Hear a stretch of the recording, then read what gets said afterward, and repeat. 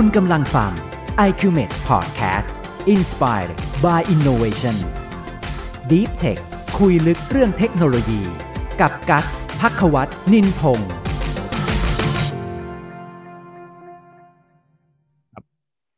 สวัสดีครับขอต้อนรับเข้าสู่ iQMED Podcast นะครับเอพิโซดนี้เราเป็นเอพิโซดที่26แล้วก็จริงๆเราก็พยายามจะทำทุกอาทิตย์นะครับแต่ช่วงนี้เนื่องจากว่างานยุ่งกันเหลือเกินเราก็จะเว้นว่างไปสักหน่อยหนึ่งแล้วก็ผู้ดำเนินรายการเราก็ยุ่งตัวแขกรับเชิญก็ยุ่งก็ไม่เป็นไรครับเดี๋ยวปีหน้าเราเอาใหม่ปีนี้เนี่ยเราก็จะมาฉลองเทศกาลสิ้นปีของเราด้วยการรวบรวมเทรนด์ที่น่าสนใจของเฮลท์แคร์ที่ผ่านมาภายในปี 2020 นะครับซึ่งเป็นปีแห่งโควิดนี้โอเคคนที่จะมาเล่าเหมือนเดิมนะครับเรื่องของเทรนด์ต่างๆปีนี้ก็คือน้องติ่งรัตพงศ์ครับสวัสดีครับน้องติ่งครับสวัสดีครับพี่การ์ดสวัสดีครับเป็นไงปี 2020 วันนี้งานยุ่งกับทุกคนเลยติ่งยุ่งไหมครับสิ้นปีนี้โอ้โหยุ่งครับเพราะว่ามีโปรเจกต์อันนึงเข้ามาเหมือนกันครับที่จริงมีโปรเจกต์ทั้งคู่ครับ2 งานอืมอืมครับนี่วันที่เราอัดเนี่ยโควิดก็มาอีกแล้วมา ไม่รู้ว่าปีหน้าเราจะต้องล็อกดาวน์กันอีกหรือเปล่าถ้าล็อกดาวน์นี่วุ่นเลยนะเนี่ยเจ๊งกันแน่นอนอืมทันทีเอานะครับเราต้องผ่านพ้นไปให้ได้ครับ ได้เดี๋ยวถ้าล็อกดาวน์อีกเราก็พี่จะไปขับแกร็บละ ก็โอเคเรามาเข้าเรื่องของเราเลยดีกว่าเทรนด์สำหรับเฮลท์แคร์ปี 2020 นี้มีอะไรบ้างครับอืมต้องพูดว่าเทรนด์สำหรับเทคโนโลยีที่เกิดขึ้นในโลกมากกว่าครับเทรนด์ของครับเฮลท์แคร์ครับก็ติดหนึ่งในนั้นเหมือนกันแต่เดี๋ยวจะครับผมค่อยๆไล่เรียงไปดีกว่าเพราะว่าจริงๆผมสรุปมาให้ประมาณ5 เทรนด์สำคัญผมที่กำลังจะเกิดขึ้นในปีหน้าแล้วก็ปีที่ผ่านมาว่ามันอืมเกิดอะไรขึ้นมาบ้างครับจากหลายๆแหล่งแล้วกันประมาณนี้คครับรับพี่ ผมเพราะว่าอืมจริงๆก็เราก็ควรรู้ครับเพราะว่ามันเป็นส่วนหนึ่งที่เราต้องจับเทรนด์ให้ออกว่านักลงทุนหรือว่าธุรกิจจะไปทิศทางไหนประมาณใช่นั้นใช่ครับผมเริ่มเลยก็ตอนนี้จริงๆผมต้องบอกว่าเทรนด์ในปี 2020 ที่ผ่านมาผมแบ่งประมาณเป็น5 เทรนด์หลักๆแล้วกันครับผมเทรนด์แรกที่เกิดขึ้นจริงๆเรื่องของเขาเรียกว่า Hyper Automation ครับพี่กัด ครับอืมเป็นเทรนด์แรกเกี่ยวข้องกับการนำตัว AI แล้วก็ Machine Learning ครับเข้ามาอืมมีบทบาทในการทำเรื่องของ Automation ทั้งหมดหรือระบบ อื Automation มประมาณนั้นอืมส่วนอันที่สองเทรนด์ที่สองเป็นเรื่องของ Super Application ครับพี่กัดซุปเปอร์แอปครับใช่เขาเรียกว่า Super App ละกันซึ่ง อืม Super App นี้ก็จะโอ้โหทุกท่านคงน่าจะคุ้นนะพี่กัดเองก็คงจะคุ้นเหมือนกันเพราะว่า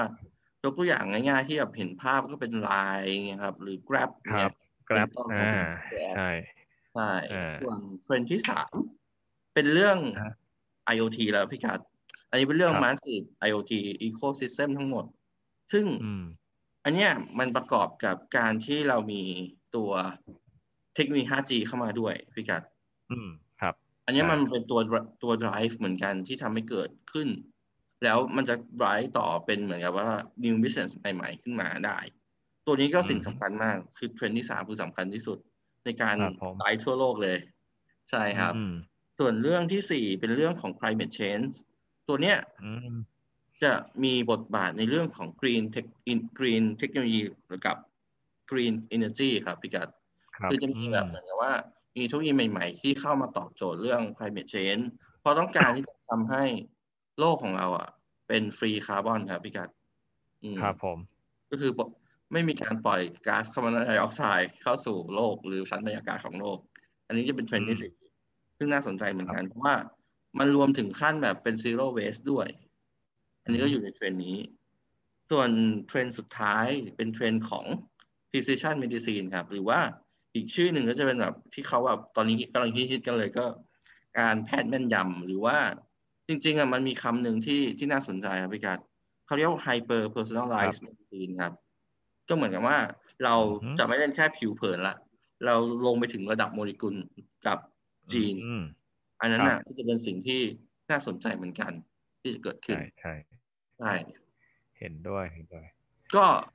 เรามาเริ่มกันที่เทรนด์แรกเป็น แรก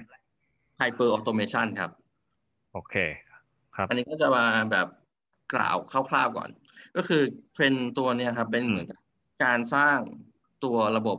อัตโนมัติละกันที่ใช้ทั้งตัว AI ครับกับ Machine Learning แล้วก็ที่จริงก็คือ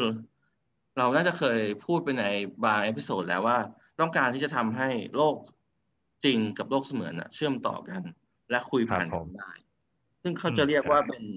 ป็น Cyber Physical System นะครับสำหรับตัวนี้เป็นดิจิตอลทวินที่มาทำในระบบออโตเมชันหรือโรงงานต่างๆรวมถึงเรื่องของดิจิตอลทรานส์ฟอร์มด้วยที่กำลังจะมาซึ่งตัวนี้มันจะตอบโจทย์ทุกอย่างเลยประมาณนั้นครับแต่จริงๆต้องบอกว่าออโตเมชันจริงๆมันรวมไปถึงเรื่องของโลจิสติกด้วยเรื่องของซัพพลายเชนอีกรวมถึงอีคอมเมิร์ซด้วยครับซึ่งมันจะครอบคลุมทุกอย่างเพราะว่าทุกอย่างจะถูกตัว AI แล้วก็ตัว Machine Learning เข้ามาวิเคราะห์ผลเพราะว่าตอนเนี้ยที่ผ่านมาเราเทรนมามีการเก็บ Data มาเยอะแล้วใช่ไหมครับฉะนั้น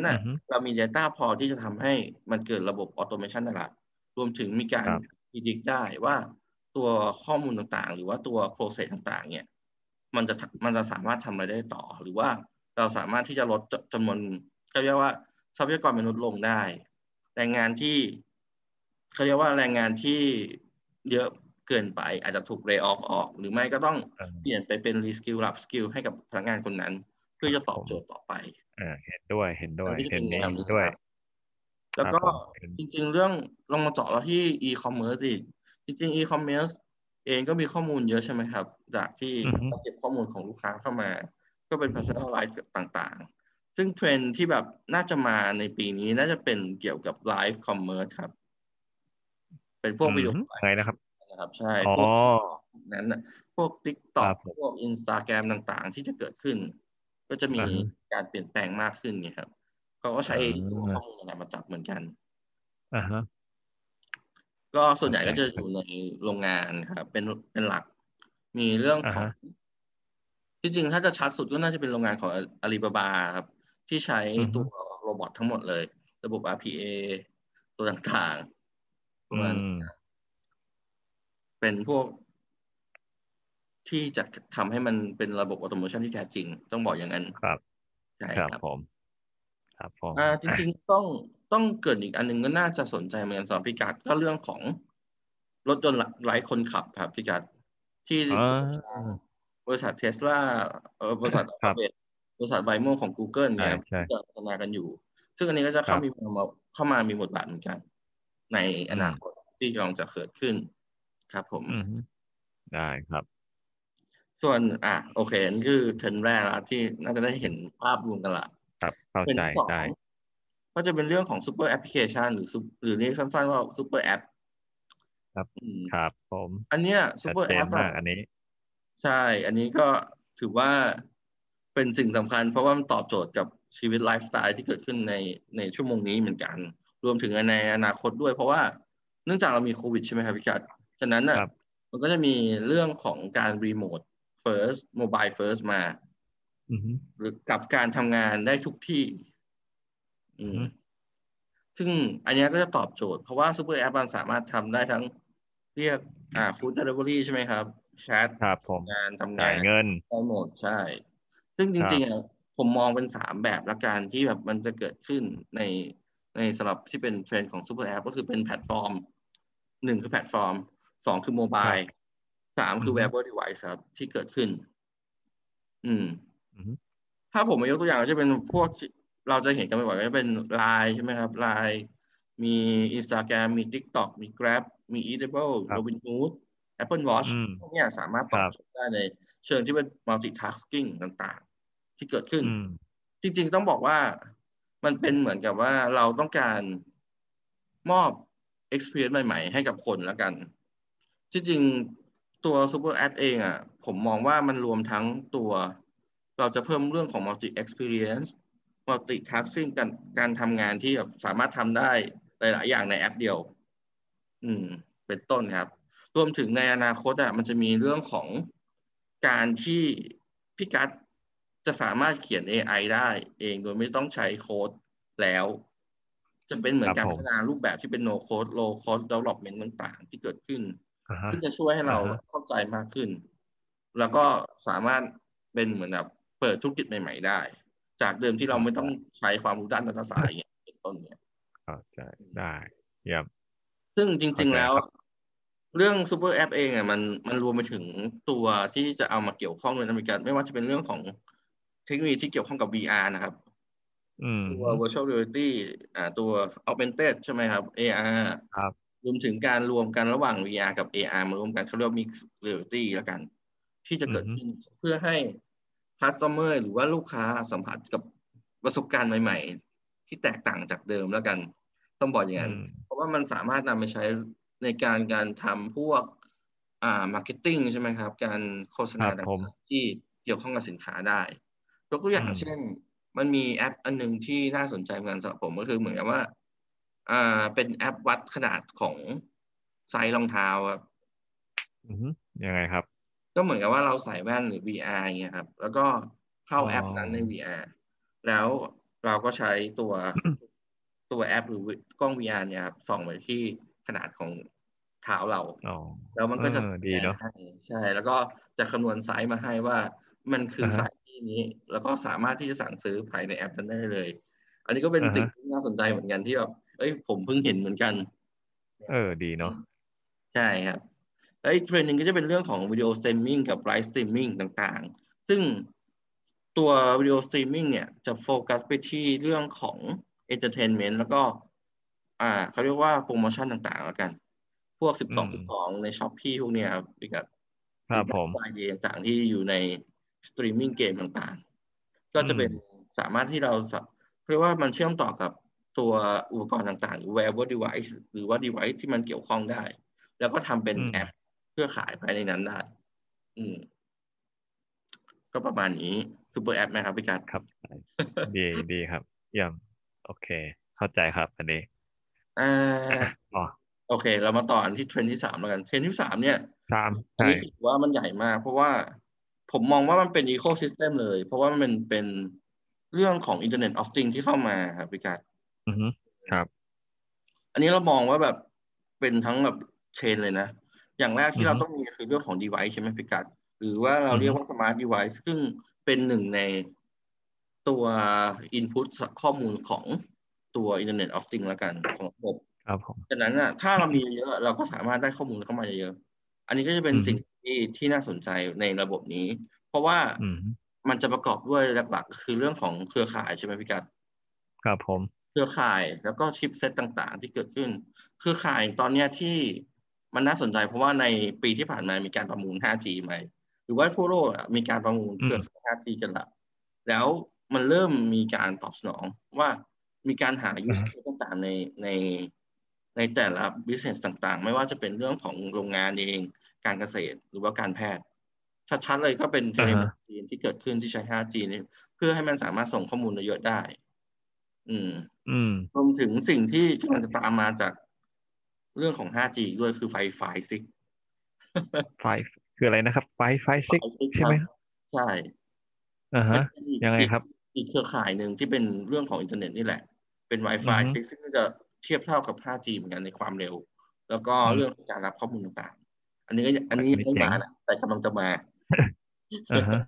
ใช่อันนี้ก็จะเป็นเรื่องของเครือข่ายกับฮาร์ดแวร์แล้วสิ่งที่สำคัญที่สุดก็คือตัว 5G มันเปิดมาใช่ไหมครับพี่กัดแล้วสุดท้ายเราก็ต้องมีอุปกรณ์เพื่อมารองรับของ 5G ฉะนั้นชิปเซ็ตที่อยู่ในโทรศัพท์เองก็ต้องมาชิปเซ็ตใน device ต่างๆที่จะสามารถที่จะเชื่อมต่อกับ 5G ได้ก็ต้องเกิดขึ้นฉะนั้นมันจะเป็นการกระตุ้นเทรนด์ในเฟสถัดไปด้วยว่า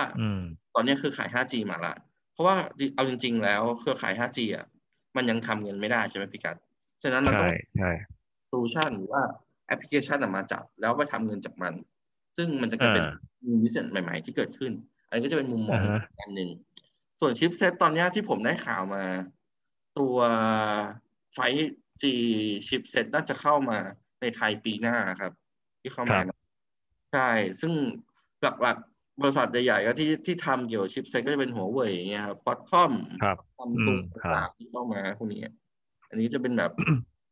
ที่เกิดขึ้นนะเพราะว่าจริงๆในต่างประเทศมันใช้ไปละไม่ว่าจะเป็นชิปตัวประเทศญี่ปุ่นเองก็ใช้ใช่ไหมครับประเทศอเมริกาก็ใช้ไปแล้วฉะนั้นน่ะเหลือในไทยละ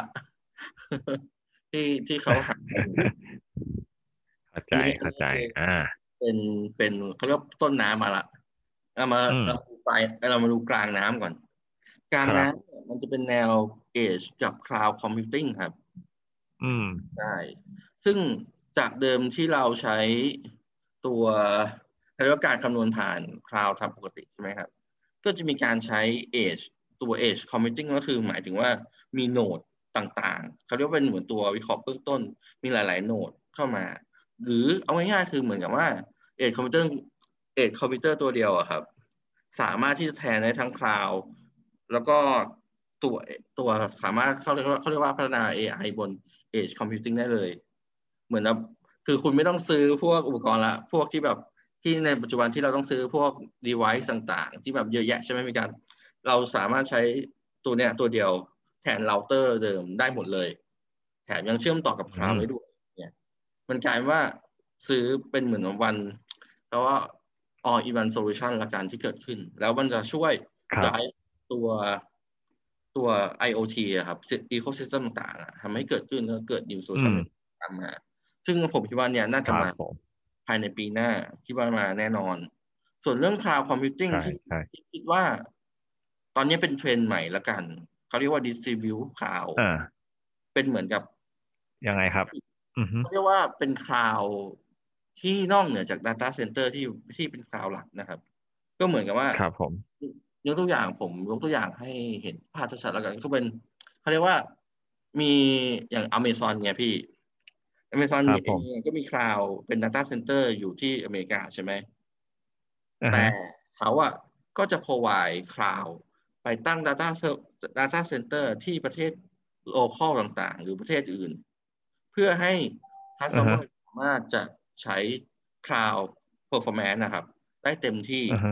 ฉะนั้นอย่างเช่นถ้าผมอยู่ในประเทศไทยเนี่ยผมสามารถใช้คลาวด์ที่ประเทศสิงคโปร์ได้คลาวด์ที่ประเทศฮ่องกงหรือว่าไต้หวันได้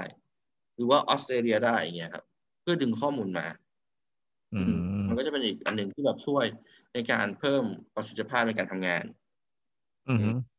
อันนี้ก็เป็นเรื่องของกลางน้ำแต่จริงๆกลางน้ำมันมีเรื่องนี้ด้วยพี่การที่น่าสนใจมาก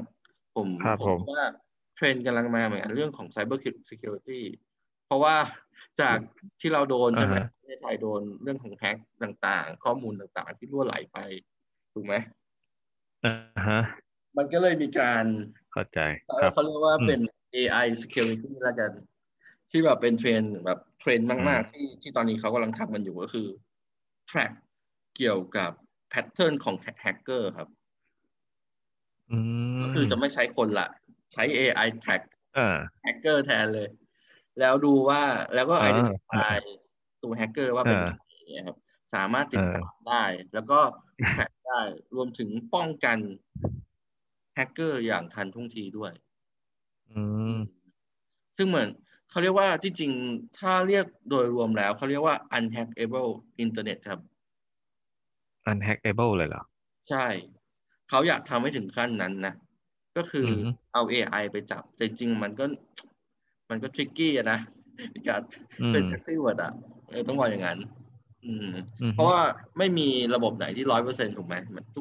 มันจะมีความผิดพลาดอยู่ตลอดแหละถ้ามีมนุษย์เข้ามาเกี่ยวข้องครับผมประมาณนั้นครับแล้วก็สุดท้ายก็จะเป็น overall system ละอันนี้ก็จะเป็นเรื่องของบล็อกเชนที่ตอนนี้เริ่มมี use case เข้ามาถูกไหมมีการ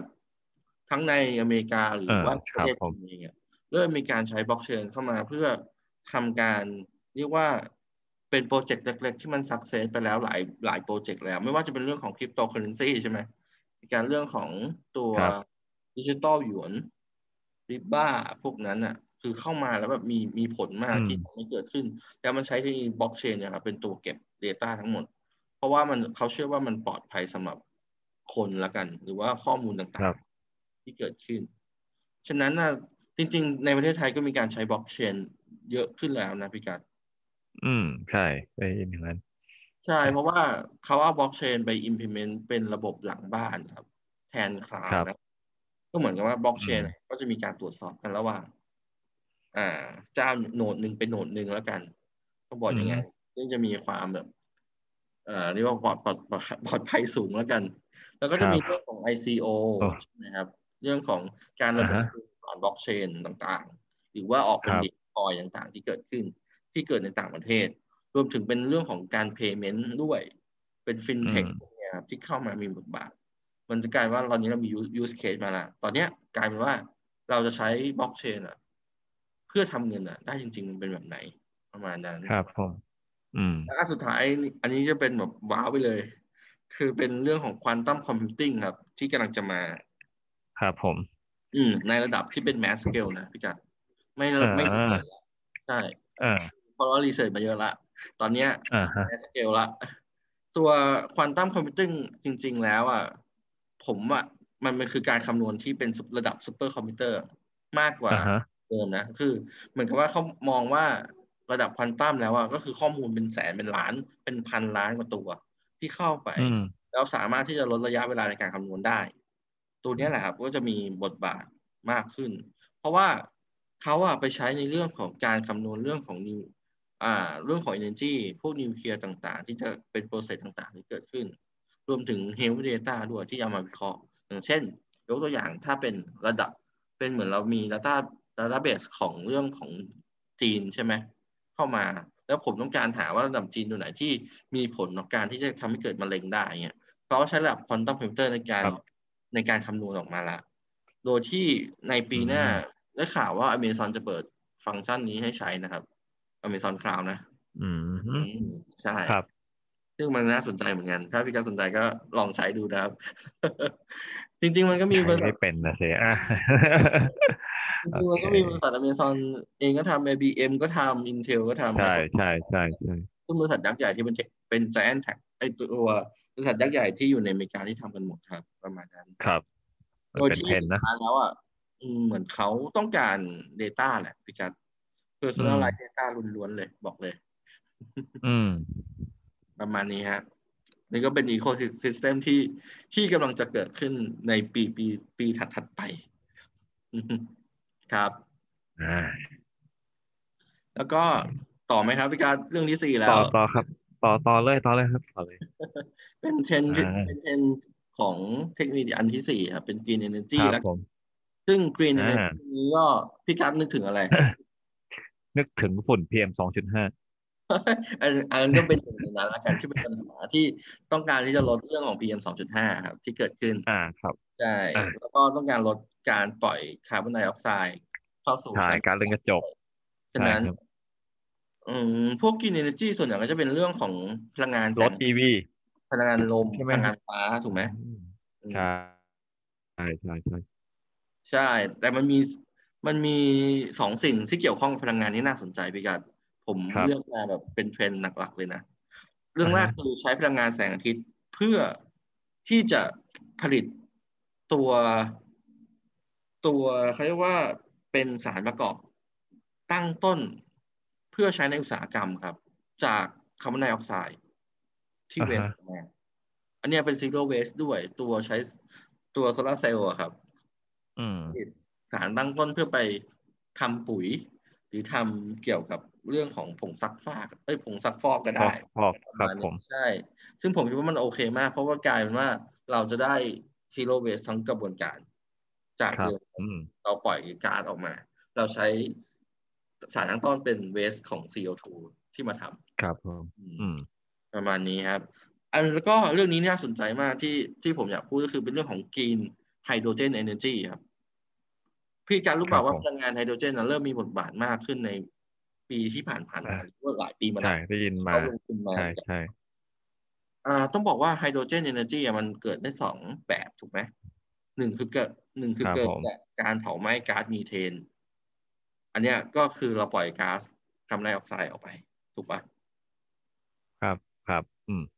แต่ตอนเนี้ยเราจะไม่เอาละเราจะใช้อีกวิธีหนึ่งเขาเรียกว่า Green Hydrogen ครับ Energy ซึ่ง Green หมายถึงว่าเราใช้พลังงานจากทั้งลมแล้วก็แสงอาทิตย์ครับมาเพื่อให้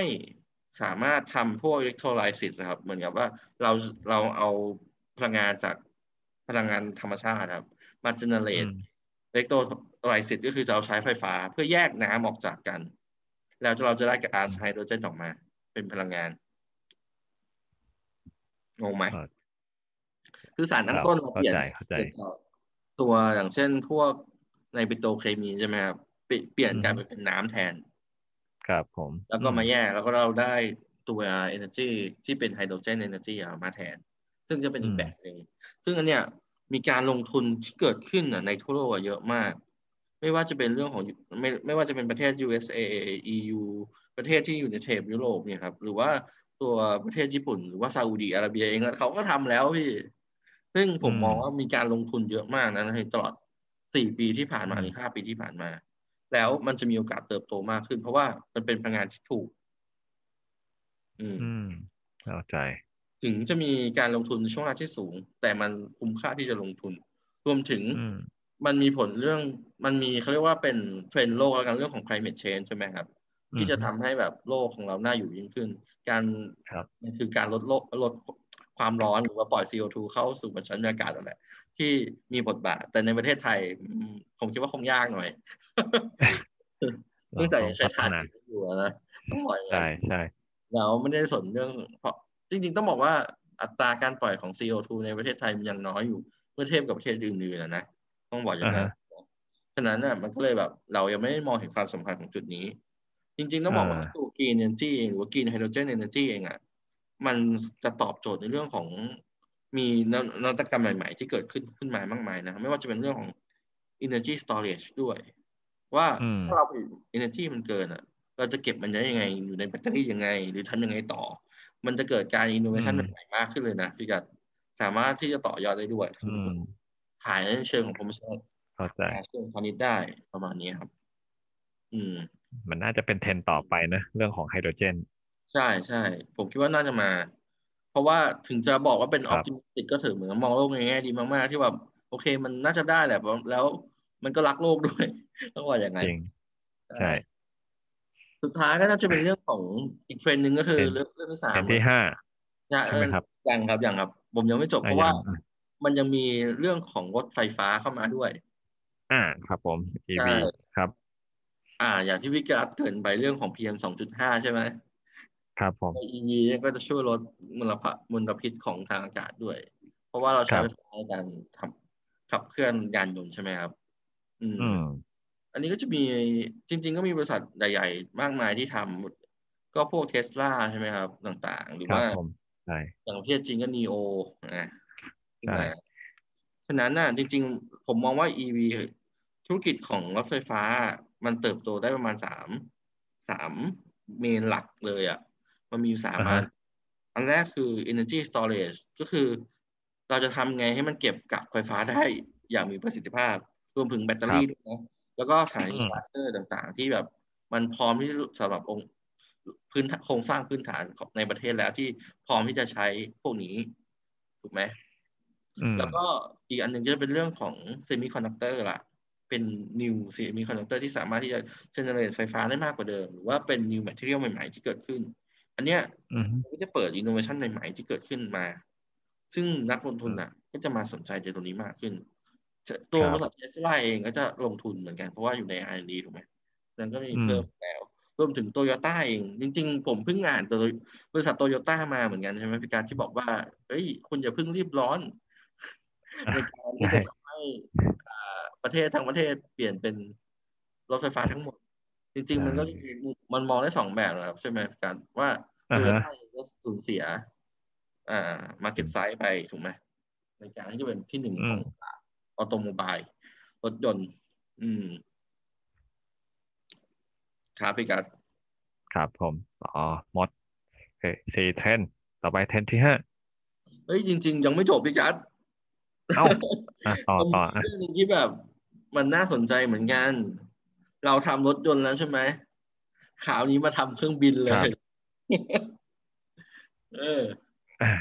เครื่องบินไฟฟ้าเคยเห็นข่าวอยู่นะใช่ใช่เป็นเครื่องบินที่ทำกับเป็นการร่วมมือกันระหว่าง NASA กับบริษัท Airbus ครับที่กำลังจะทำอยู่ เห็นว่ากำลังจะปล่อยในปี2030นู่นอ่ะ ใช้เวลาอยู่เหมือนกัน เพราะว่ามันต้องทดลองเยอะครับ นี่ก็เรื่องหนึ่งสุดท้ายแล้วครับ เพื่อนสุดท้ายเป็นเทรนด์ที่5ละเป็นเรื่องของ โอเค แพทย์ที่เรามาเกริดไปตั้งแต่ตอนแรก ฮะ เรื่องของ precision medicine hyper personalized medicine มันเป็นยังไง เป็นต้นรวมถึงอาจจะรวม เป็นยังไง ของ ครับ ตัว human augmentation ด้วย เหมือนกับว่าเรารู้เกี่ยวข้องกับร่างกายมนุษย์มีข้อมูลทุกอย่างพร้อม รวมถึงการใช้การ adapt พวก cognitive ครับ การสัมผัสต่างๆ เข้ามา อือฮึ ใช้ในอุปกรณ์ต่างๆด้วย ให้เหมือนกับเราว่าเรา อือฮึ เรากำลังจับสิ่งนั้นหรือทำอะไร อย่างเช่นยกตัวอย่างง่ายๆก็จะเป็นเรื่องของการผ่าตัดทางไกลที่จะต้องใช้ประสาทสัมผัสของมนุษย์เข้ามาเพิ่มเข้ามาในฮาร์ดแวร์หรือว่า device ของเราทำให้มันสามารถผ่าตัดได้ฟีลที่เหมือนจริงเนี่ยครับเป็นต้นนะพี่กัด เอามา 5G อย่างเดียวไม่พอเหรอครับ อันนี้ไม่พอนะฮะ อันนี้น่าจะไม่พอเพราะว่าตัว 5G เองก็เป็นเครือข่ายหนึ่งที่ช่วย แต่อีกอันนึงก็คือเป็นเรื่องของ device ด้วยที่ต้องเข้ามาเพื่อตอบโจทย์ในการผ่าตัดให้เหมือนเสมือนจริงที่สุด เพื่อลดการผิดพลาดครับ หรือว่าจะเป็นอีกแบบหนึ่งก็คือใช้โรบอทผ่าตัดไปเลย แต่คงยากเหมือนกันในชั่วโมงนี้ ยกเว้นจะใช้ผ่าตัดพวกสัตว์ได้ ก็อย่างเช่นอีลอนมาร์กที่แบบใช้ตัวโรบอทนะครับผ่าสมอง Neuralink ใช่ไหมครับ ใช่นิวราลิงนะครับตัวนั้นใช้โรบอทผ่าสมองหนูอันนี้ก็จะเป็นอีกแบบหนึ่งซึ่งจริงๆเรามองว่าทั้งเชนจริงๆแล้วเนื่องจากมันมีโควิดมาด้วยใช่ไหมครับมันก็เลยตอบสนองเราทั้งหมดเลยไม่ว่าจะเป็นเรื่องของเทเลเมดิซีน e-health service ต่างๆไม่ว่าจะเป็นเรื่องของ e-pharmacy ถูกไหมที่มีการส่งยาไปตามที่ต่างๆโดยที่ไม่ต้องมาโรงพยาบาลละก็จะเป็นอีกแบบนั้นรวมถึงเทเลเมดิซีนนี้ก็มันก็เป็นเซ็กซี่เวิร์ดนะพี่กัสถูกไหมใช่ใช่ มันก็กว้างเหมือนกันเพราะว่ามันมีทั้งระบบmonitoring ใช่ไหมระบบการจ่ายตังค์ payment ต่างๆ delivery ยาพวกเนี้ยก็จะมาเหมือนกับมีเกิดขึ้นละที่จริงในประเทศไทยมันก็เกิดขึ้นมาบ้างเพราะว่าหลังจากที่มีโควิดฉะนั้นแต่ในต่างประเทศเขาเริ่มมีการทำพวกนี้กันหมดละยกตัวอย่างเช่นในบริษัท Amazon ใช่ไหมครับครับผม อย่างบริษัท Amazon เองก็ทำ healthcare e-commerce กลายเป็นว่าเปลี่ยนไปอีกแบบหนึ่งใช้แบบตัวโลจิสติกตัว e-commerce เข้ามาเกี่ยวข้องกับการซื้อขายยาหรือมีในเทรนด์ต่อไปก็ซื้อขายเครื่องมือแพทย์กันเองแล้วในตลาด marketplace ของ Amazon ใช่ครับฉะนั้นมันจะกลายว่าบริษัทต่างๆมีปัญหาแน่นอนในเชิงที่แบบปัจจุบันคือเราขายเครื่องมือแพทย์ผ่านการ B2C ใช่ไหมครับผ่านหมอหรือผ่านโรงพยาบาลไปเลยฉะนั้นเนี่ยก็ไม่ละมาขายใช่ ใช้ดีเทลยานะครับประมาณดีเทลเซลล์สวยๆนะครับเข้ามา ก็ตอนนี้ก็จะเปลี่ยนครับผมใช่ก็จะเปลี่ยนไปเลยก็คือใช้ออนไลน์ marketplace แทนหมอก็สามารถที่จะแพทย์เองที่ก็สามารถสั่งซื้ออุปกรณ์ที่มันขาดผ่านตัวแพลตฟอร์มได้อย่างเงี้ยครับอันนี้ก็จะเป็นอีกแบบหนึ่งไปเลยที่แบบต่างๆมากมาย ประมาณนั้นแล้วก็นอกจาก Amazon แล้วก็มี Google Apple กับ Facebook เองเขาก็มีรีเสิร์ชที่ทำเรื่องของ Health Data อยู่ถูกไหมด้วยกันตัว Google เองก็ทำเกี่ยวกับข้องกับพวกที่เป็นการใช้Google Glass ใช่ไหมเพื่อเทรนเกี่ยวกับ medical training แล้วกันเขาก็ใช้ Google Glass ในการที่จะเทรนให้กับการผ่าตัดยากๆหรือว่าสอนนักศึกษาแพทย์นี่ครับที่จริงก็จะมีแอปตัวหนึ่งที่เกิดขึ้นที่แบบไป implement ให้กับมหาลัยฮาร์วาร์ดเป็นโรงเรียนแพทย์อยู่ที่นั่นเนี่ยครับก็มีการใช้เรื่องของตัวแอปตัวหนึ่งแล้วกันกับ Google เนี่ยครับรวมถึง Apple บริษัท Apple เองก็มี Apple Watch ใช่ไหมพี่การที่แบบสามารถดีเทคเรื่องของอะริทึเมียได้หัวใจเต้นผิดจังหวะอย่างเงี้ยมันก็จะดีเทคได้ในระดับหนึ่งนะแต่ diagnosis ไม่ได้นะต้องบอกอย่างนั้นเพราะว่ามันมีการเก็บ data เข้ามาอย่างเงี้ยครับมันก็เลยแบบมีโอกาสมากที่จะ predict ได้อย่างแม่นยำรวมถึง Facebook เองก็มีรีเสิร์ชเพราะว่าภรรยาของมาร์ค ซักเคอร์เบิร์กเองเป็นแพทย์ใช่ไหมฉะนั้นเขาก็มุ่งเน้นไปที่ตัวรีเสิร์ชที่เป็นเกี่ยวข้องกับแพทย์มากขึ้นเนี่ยครับจริงๆต้องบอกว่านอกจากนี้แล้วนอกจากพวก monitoring หรือว่า data health หรือต่างที่มันเกิดขึ้น จริงๆมันเป็นยุคของ 3D bioprinting ด้วยพี่กัดใช่ใช่เพราะว่ามันเริ่มมีละไม่ว่าจะเป็นอิสราเอลหรือว่าอยู่ประเทศอเมริกาเองหรือว่าประเทศที่มันเกิดการทำพวก bioprinting เพื่อปริ้นอวัยวะเทียมต่างๆมาเนี่ยมันเกิดขึ้นแล้วมันมีแนวโน้มที่จะนำมาใช้ได้จริงด้วยอาจจะไม่ใช่เร็วๆนี้แต่สามารถที่จะนำไปทำเป็นเหมือนกับ organ stimulation ได้พี่การเรานึกภาพผมปริ้นตัวหลอดหัวใจมา1 อันแล้วผมครับเซตอัพเครื่องเพื่อซิมเกี่ยวกับเรื่องของการไหลของเลือดเข้าไปแล้วก็สอดคาเทเตอร์ลงมาเงี้ยอันนี้ก็จะทำได้แล้วนะเหมือนเทสไปเลยว่าสุดท้ายเราใช้คาเทเตอร์แบบนี้มันถูกไหมหรือว่าเราจะผ่าตัดแบบนี้มันถูกหรือเปล่าเป็นการเทรนนิ่งแบบหนึ่งที่เชื่อจริงๆมันมีเรื่องของอันนี้ด้วยพี่เขาเรียกว่า virtual patient ครับที่เป็นเทรนด์ออกมายังไงครับเป็นเหมือนผู้ป่วยเสมือนใช่เหมือนกับว่าเราก็เอาไฟล์อย่างเช่นจาก CT scan หรือว่าตัว MRI เงี้ยเข้ามาแล้วก็มีเรื่องของ AI หรือ Machine Learning เข้ามา simulation ให้เกี่ยวข้องกับการไหลหรือว่าเกี่ยวข้องกับพารามิเตอร์ที่มันเป็น physiology ของตัวสิ่งที่เราจะเทสอย่างเช่นหัวใจเงี้ยเราก็สามารถที่จะเอาอย่างเช่น component ของหัวใจโมเดลของหัวใจโมเดลของการไหลของหัวใจมาทำแล้วสุดท้ายเราก็มาเทสผ่านคอมเป็นเหมือนการทำ clinical trial แบบผ่านคอมครับพี่กัดครับผมมันจะช่วยในเรื่องของความปลอดภัยแล้วก็ความเร็วเพราะจากเดิมเราเทสกัน clinical trial เราเทสในสัตว์ในมนุษย์ถูกไหมฉะนั้นเราเปลี่ยนมาเทสเป็น in situ แทนก็คือเขาเรียกว่า in situ นะ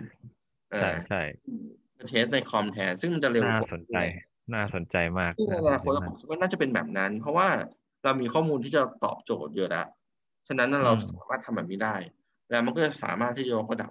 ไปเรื่อยๆไปได้เรื่อยๆนะทั้งหมดอย่างนั้นรวมถึงอีกเทรนด์หนึ่งที่น่าสนใจก็เป็นเรื่องของ genome synthesis อันเนี้ย genome synthesis ครับจะเป็นเรื่องของการใช้ตัว machine learning กับตัว AI มาผลิตวัคซีนครับในการผสมสูตรยาผสมนู่นผสมนี่นะเพื่อหรือว่าใช้วิธีการวิเคราะห์โปรเซสการผลิตของตัวแบคทีเรียที่ทำวัคซีนวัคซีนโควิดนี่เราจะได้ใช้พวกนี้ไหมครับใช่ครับตัววัคซีนโควิดใช้เทคนิคตัวนี้เหมือนกันเขาเรียกว่ามันใช้เพราะว่าปัจจุบันมันมีวัคซีนที่มันเกิดขึ้นเยอะใช่ไหมพี่กันแล้วเราสามารถลดระยะเวลาในการผลิตได้โดยที่วัคซีนโควิดที่เราใช้กันอยู่มันเป็นไทป์พวก mRNA ครับพี่กันเป็นจีเนติกวัคซีนนะที่มาเช่นแอสตราเซเนกาพวกนี้ที่เข้ามาที่ไทยไปเป็นทำวิจัยร่วมครับก็ใช้ mRNA เหมือนกันครับผมฉะนั้นก็จะเป็นเทรนด์ใหม่ที่แบบนำมาทำให้เกิดเทคโนโลยีใหม่ๆหรือว่าลดคอสต่างๆในปัจจุบันได้ประมาณนี้ครับพี่กันเยี่ยมหมดไหมหมดแล้วนี่แหละครบหมดแล้วทวน5 เทรนไหนทวนใหม่สิครับเทรนแรกคือเทรนแรกเป็นเรื่องของ hyper automation ครับhyper automation โอเคเทรนที่2ที่สอง super application ครับ super app เทรนที่3เป็น massive IoT ecosystem ครับแล้วก็4เป็นเรื่องของพลังงานสะอาดครับ green energy แล้วก็เรื่องของ climate change เทคโนโลยีที่เกิดขึ้น5เป็นเรื่องของ precision medicine ครับแล้วก็เกี่ยวข้องกับ hyper personalized medicine ด้วยครับเป็นอย่างนี้ครับครบถ้วน5 อันก็หวังว่าปีหน้าเนี่ยจะมีอะไรเปลี่ยนแปลงให้กับชีวิตพวกเรานะครับโลกเราเดี๋ยวนี้มันเปลี่ยนแปลงเร็วเนาะครับแล้วแน่นอนเทรนพวกนี้มันก็ยังเป็นเมกะเทรนต่อไปมันยังไม่แต่มันก็มีอะไรใหม่ๆเข้ามาเรื่อยแหละใช่ไหมครับบางอันก็เป็นสับเทรนของมันอย่างเช่นที่เราพูดเป็นเซ็กซี่เวิร์ดอีกคำหนึ่งพวก AI Machine Learning พวกนี้มันก็จะเป็นสับเทรนของพวก Automation พวกของ Precision Medicine อะไรพวกนี้อยู่ดีครับครับผมโอเคก็วันนี้ยังไงฝาก5 เทรนของน้องติ่งไว้ด้วยนะครับผมยังไงใครชอบก็ฝากกดแชร์ด้วยแชร์คนอื่นฟังด้วยนะครับโอเคสวัสดีครับน้องติ่งยังไงเดี๋ยวปีหน้าเราอาจจะกลับมาคุยกันใหม่เนาะครับผมปีนี้เราไปฉลองโควิดกันก่อนล็อกดาวน์แน่ๆเลยโอเคเขาพลาดอยู่นะครับพี่กัน อะไรนะ ก็ห้าม แน่เลย ห้ามงานเลี้ยงอยู่นะครับพี่ครับไม่รู้เหมือนกันเดี๋ยวไปเช็คอีกทีหนึง ครับผม ครับสวัสดีครับสวัสดีครับ